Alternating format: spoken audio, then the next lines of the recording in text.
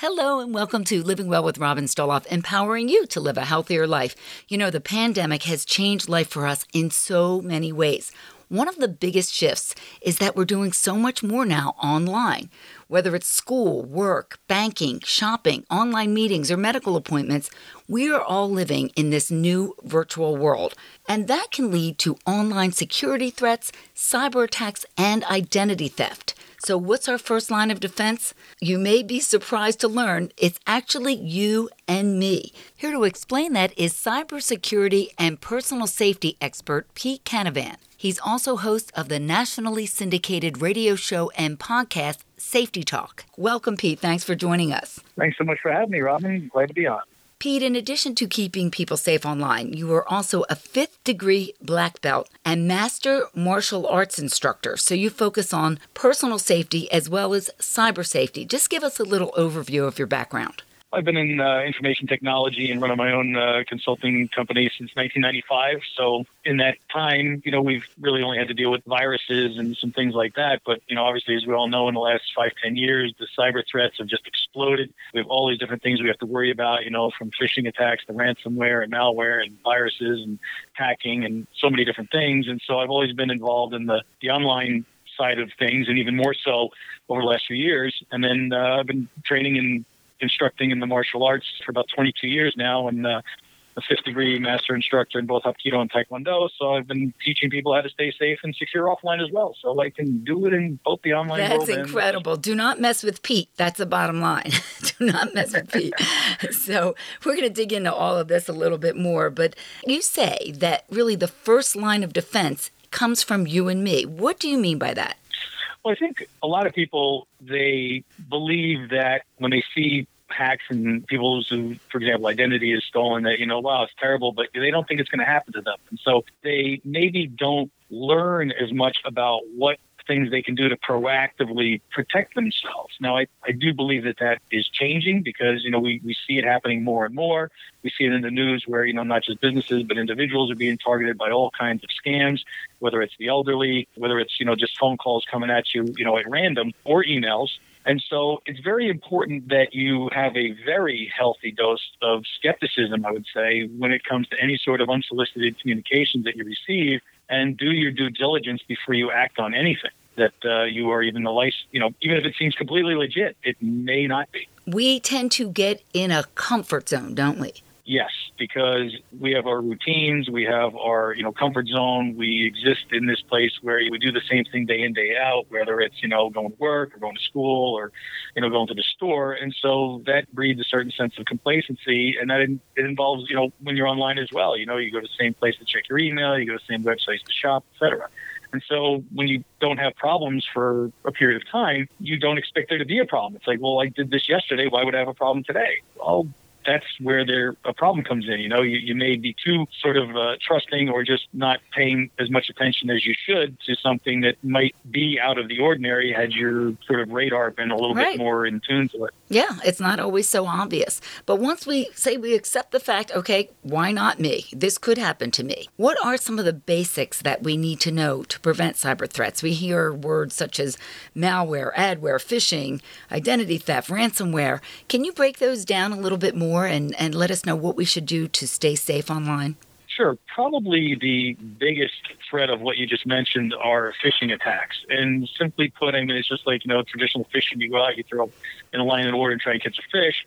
That's exactly what the cyber criminals are doing, except they're sending out thousands and thousands of phishing lines with a PH instead of an F. PH, yes. To try to basically hook someone into believing the message that they're sending out there. And it could be, hey, your Amazon package can't be delivered, click here. Well, geez, everybody's ordering stuff from Amazon. So probably 9 out of 10 people or 8 out of 10 people that get that are going to say, oh, no, what's going on? You may not realize that it's not really going to an Amazon I probably site. would click on that. I probably would. So, a lot of people would. Well, what do you do? How do you know if it's real or not? So you don't click the link. You go online, you log into your account as normal if you are expecting a package, and do it that way. Mm-hmm. Also, in the email message body, if you don't click on any of the hyperlinks in there, but you simply hover over them with your mouse, chances are that link, for example, using, our Amazon example, may not go to Amazon.com. It might go to, www.amazon.boguscompany.com. Right. So if you just glance at it, it might have the word in it, but the actual domain may be boguscompany.com. Yes. So that holds true for pretty much anything that you're getting in email, whether it's, notifications on shipments or orders or insurance or so many different things that these cyber criminals get so creative in trying to get us to click on something. Some people call it clickbait, right? Just like when you're fishing, you got bait. Well, it's clickbait. They're trying to bait you into clicking on something. I have to admit, about a couple years ago, I was sent something for brand name purses. And I was like, this is great, clearance prices. It was a beautiful website, great prices, great stuff. I thought I'll buy a bunch of these pocketbooks as Christmas gifts. And I had no idea until they actually sent me merchandise, believe it or not. But it wasn't it was like knockoff stuff. And I went back to the website and it was gone. And I couldn't believe it. Thank goodness I used a credit card that helped me out with that. They said, you're not responsible for this. It was fraud. And boy, I'll tell you, I learned my lesson. I really learned my lesson. Along those lines, Robin, and this may be a little bit more sophisticated for people, but one of the things you can do is if you do happen to go to a website that you're not familiar with the company and you're considering, for example, placing an order, well, it may be a secure website, like the old HTTPS, and there's a lock on it. But one of the things that you can do is if you click on that lock up in the address bar, it's going to give you some options. And one of those options is to view the website's secure certificate. You can view the actual certificate with the date that certificate was issued as well as when it expires. Well, if that certificate was just issued 2 weeks before you got the email, that should send up a red flag because it's like, wait a minute, and it only expires a year later. Well, that means that company has no intention of being around for a long time. Okay. So little things like that. Mm-hmm. Yeah, little things like that. Can't they kind of maneuver that? Can't they fake that up and make it look like it's longer term? No, they can't. No. Okay. All right. No, if you've got a certificate, the issuing authority is providing that information. Okay, well, that's good. Good to hear that. I also know someone, a friend of mine, who works in a business where the information is very important for them to have, and suddenly went in to his office and none of his files were there, and got an email or however they reached him and said, we have all your files. You want to get them back, you have to pay us X amount of dollars in Bitcoins. And first of all, he was like, what are Bitcoins? He didn't even know what that was. And apparently you can't trace Bitcoins or whatever it is. So he calls the authorities and he says, this happened to me. How can I fight this? And they said, oh, just pay it. We got hit too. The local law office, they got hit too. So that's scary. Nobody should ever have to be in that situation, because if you are backing up your data religiously, on a daily basis, or as often, what I tell my clients is as often as you would hate to lose it. If that's hourly, if it's daily, if it's weekly, back it up consistently, because that way, if somehow the data is compromised, your system or your network is hacked, and some ransomware gets in there and encrypts all your stuff, okay, so what? You wipe it, you go restore everything from a backup, and you're back in business. Well, he learned that, and now he's had to spend double to secure everything. Right. Of course, because that's important stuff to his business. Cybersecurity plan development is one of the things that I do, and it's very important because just having that plan could save you potentially not just tens of thousands of dollars, but could save you from going out of business. And of course, number one is making sure your data is backed up, not just more than one place. And one of those places should definitely be an off-site facility. So if even your on-site backups are compromised and encrypted, you still have a copy of data off-site with some off-site backup provider that would allow you to go back in time and retrieve that data. It's just couldn't be more important to do something like that. And the funny thing was, they didn't ask him for thousands of dollars. They asked him for, $600 and some weird amount of money, because I think They feel like if we can just get that easily from people. It's not going to kill people. They're just going to pay it. It will just hit all these small businesses and they'll just pay it. It won't be a big deal to them. I mean, nobody wants to pay money for something like that, but it wasn't like it was $30,000 where somebody might say, I can't do this. So I thought that was interesting, that it wasn't this huge sum of money, but if they get a little bit from a lot of people, they're doing okay. If these folks put that amount of effort into a real job, they would be they would be millionaires. Right. Well, unfortunately, it sort of legitimizes what they're doing, because if people keep paying the cyber criminals, they're going to keep encrypting files. If everybody stopped paying them, there would be no business model and it would fall apart. Absolutely. The problem is when you've got sensitive business data or financial records or health records or things where you for whatever reason, your backups are inaccessible or they're also compromised, you really don't have a choice. Otherwise, you go out of business, or, it could end up being life or death in the case of, like a hospital. Absolutely. And you bring that up. And recently, federal agencies warned that our healthcare system is facing, they use these words, an increased and imminent threat of cybercrime involving ransomware. That is so scary, especially as cases of COVID are going up once again. How can they get into our hospital systems like that? You would think they'd be more secure. Where there's a will, there's a way, right? There's always a way that you can get in. There's always some area in a network that is weaker than others that, hackers will hammer on. And, part of those are, things like a lot of people have in their homes now, which are these internet wireless connected devices of convenience, right? We've got the Ring doorbells and cameras and, all of these devices in our home that are connected. Well, guess what? They do not have great security. So if somebody hacks into your Wi-Fi network through, say, your new smart refrigerator, right? Because we've seen now these new fridges have like these big touch screens on them and they're internet connected. They get into your network, they can easily find out, okay, what's the IP address of your router? Let's try the default passwords. Oh, look at this. This person, when they set that up, never changed the default password. Bam, they're in. And now they can do whatever they want to reroute traffic or to, try to hack into other devices on your network. And it becomes a big, big problem rather quickly. I saw something online where a family had a security camera in their family room, basically watching them, and someone tapped into it and was actually watching this family in their home, which scared me a lot. I thought, no, not for me. I don't think I need something like that. But that's how crazy it can get. Technology's wonderful, but there's always someone who will do something bad with it, who will find a way to harm us. And we need to protect ourselves. Two things, along that is, number one, obviously, always change the default passwords of any devices that you're setting up or purchasing and connecting to your network. And then create a long password. I tell people make them at least 10 to 12 characters long because they become much tougher to crack. That way, if somebody is trying to crack a password, they get to 8 characters, get to 9 characters, they still haven't cracked it yet. It takes a lot of time and a lot of processing power to try to crack passwords once they get beyond about 12 characters.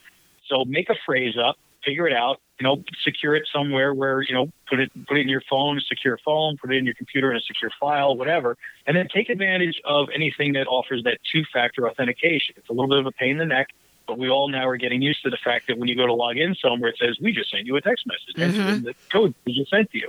Well, yeah, it's a pain in the neck, but guess what?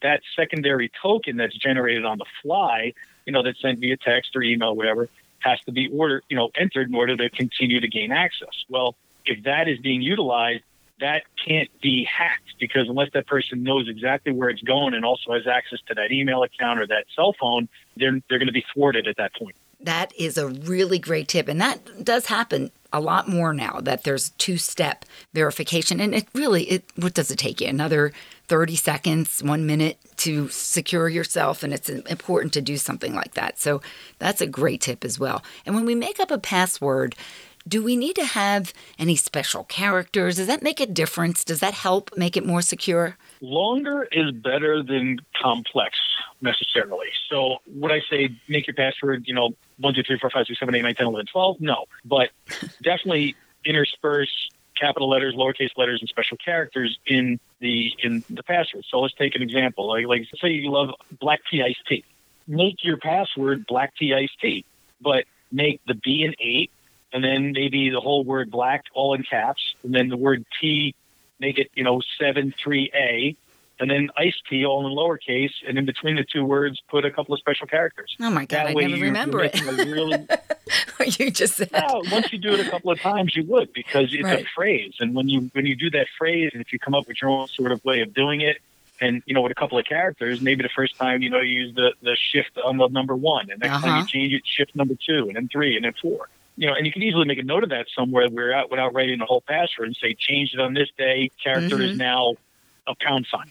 Well, nobody's going to know what that means because they don't know the rest of your password. But oh yeah, that's right. I changed it. Now it's a pound sign, not a dollar sign. I do it with, I'll kind of write out part of my password and write XXXXX, and I know what it is, but it just gives me a little hint on whatever the password is. Right. And you also should not have the same password for everything. Is that right? No. And so people are always like, oh my God, I can never remember all his passwords. And so that's fine.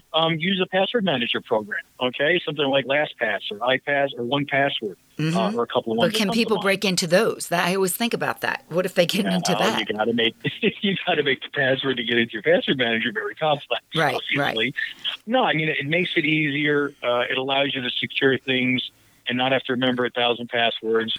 The programs usually will even generate you secure passwords for new sites when you're going to them, so you don't even got to worry about generating things. Yes, that's another thing I was going to ask you. Is that a good thing to do? To when they give you, do you want to use this password? I never do it because I think, well, what if I forget it and it's somehow not saved in my system and I'll never be able to get back in? Is that smart to do? I think Google does save it for you. 6 of one, half a dozen other. I mean, I, for one, never use one of the, the automatically generated passwords. I just make up my own because I've got my own method. And then I store them in a contact management program in my office, which is secured by password. So you have to get into my password. You have to get into my system, get into that program to get into my password. Or you know what? Take a notebook. Let's be old-fashioned. They can't break into your notebook. Put it in a notebook sometimes, Sometimes the old-fashioned is easier. You know what I mean? Let's just break that down and make it simple. Just put it in a notebook. Just don't put it under your keyboard. Yes, absolutely. Right. Hide it somewhere in your house. So what are some other tips, Pete? You do this for a living. What are some of the things that you see most commonly that people really need to be aware of? Well, I shouldn't need to say it, but I will mention it. Obviously, you really should not use any open Wi-Fi connection. You see Wi-Fi unsecured networks, and people are like, oh, I just want to jump on and check something, or I just want to get my email. Just don't do it. Hotspots. And the other thing is, take advantage of VPNs, virtual private networks. They are simple to set up. You can put them on your phone. You can put them on your computer. They're either free or next to free, and they really add a much greater level of security. What does that actually mean? Most people now. So what that does is it basically makes an encrypted direct connection between a computer and a network, or between two computers. And so when you have to have the key that allows you to connect between the two. And if you don't have the key that allows you to connect, you can't decrypt the traffic. So you might be able to get into it, but you're not going to be able to read anything because it's all scrambled. So a lot of businesses, obviously, with a lot more people telecommuting and working from home, a lot of businesses have set up VPNs for their employees. If they haven't, they should, because it's going to give them a much greater measure of protection against that connection. The downfall is, of course, if you're allowing someone to use their home computer or laptop or tablet or phone to connect your corporate network, you don't have full control over that device. So if that device is compromised, you could introduce that into your network. So you have to be very, very careful. And so you said don't use, say a hotspot. But I always thought as long as you're not, say, doing your banking at that time, then they cannot get into your banking. But they can get into anything that you have if you're using... Well, hotspots are fine. I'm talking about like open Wi-Fi networks. You go somewhere, you're at a donut shop or whatever, and there's an open Wi-Fi network. Don't use it. You just use your cell phone. Okay. Don't use their. Okay, I gotcha. Don't use theirs. You can use, say, your Xfinity hotspot because you're connected to that. Is that okay? Right, and you have to log into it, and so there's a certain measure of security there. Okay, but I mean, it's so easy to say. I mean, you could just on your phone, whether you're on an iPhone or an Android, just go to the appropriate store. Search for, free VPN, and you're going to find a whole bunch of them, and they're super easy to install. Basically, you install it on the phone, and when you connect to something, you open that program up, just hit connect, and it will create a secure connection to the internet and then you have an extra layer of security. That is a great tip, because I always do that. If I'm in a diner or if wherever I am in a restaurant, I'll say, well, what's your passcode? And I always use theirs. Do it, but you can do it, but then start up the VPN program on the device that you're connecting to the network with. To protect yourself. Gotcha. Great tips, Pete. And you do this for a living.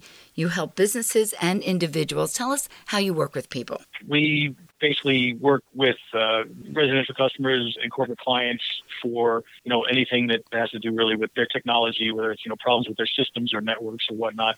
One of the big things we're doing now is setting up businesses with cybersecurity business plans. My personal website has information on that, as well as links to different things that we do. Cyberbizplan.com that has free information. If you're a business and you're looking, hey, how do I create a cybersecurity plan for my business? It's a great place to go to learn more. And from there, you can also link over and watch a webinar I have that goes into a lot more detail. And if at that point you want to try and do it yourself, great, go have at it. If you need assistance, we have a full online course that can teach you how to do it in 7 steps from start to finish, starting with your corporate mission and vision all the way through to the final plan. My personal website is my name, PeteCanavan.com. I would suggest people want to learn more information. They can download a cybersecurity checklist there. There's 22 things, best practices for securing your network, applicable personal and professional. And there's also an infographic there on cybersecurity. Has a lot of good information and statistics that just kind of sort of reiterates and emphasizes the fact that some things are really important to understand. And a lot of businesses have been victims of cyber attacks. They just don't even know it because they haven't been successful attacks. So it's important to understand some things and, to have a competent network person, security person, cybersecurity consultant that can help you make sure that your either home network or your business network is as secure as possible, because as we see threats every single day happen. Absolutely. We need to protect ourselves. And I'll put links to your sites in the notes of this podcast so people can get more information. Really helpful, Pete, especially with all of us doing so much more online these days. So thank you so much, Pete Canavan, cybersecurity expert. And thank you all for joining us for Living Well with Robin Stoloff, empowering you to live a healthier life. Please take a moment to sign up to get weekly notifications for this podcast and to connect with me on any of my social media, Living Well with Robin Stoloff. Learn more, live better. We'll see you next time. Until then, please stay safe and keep living well.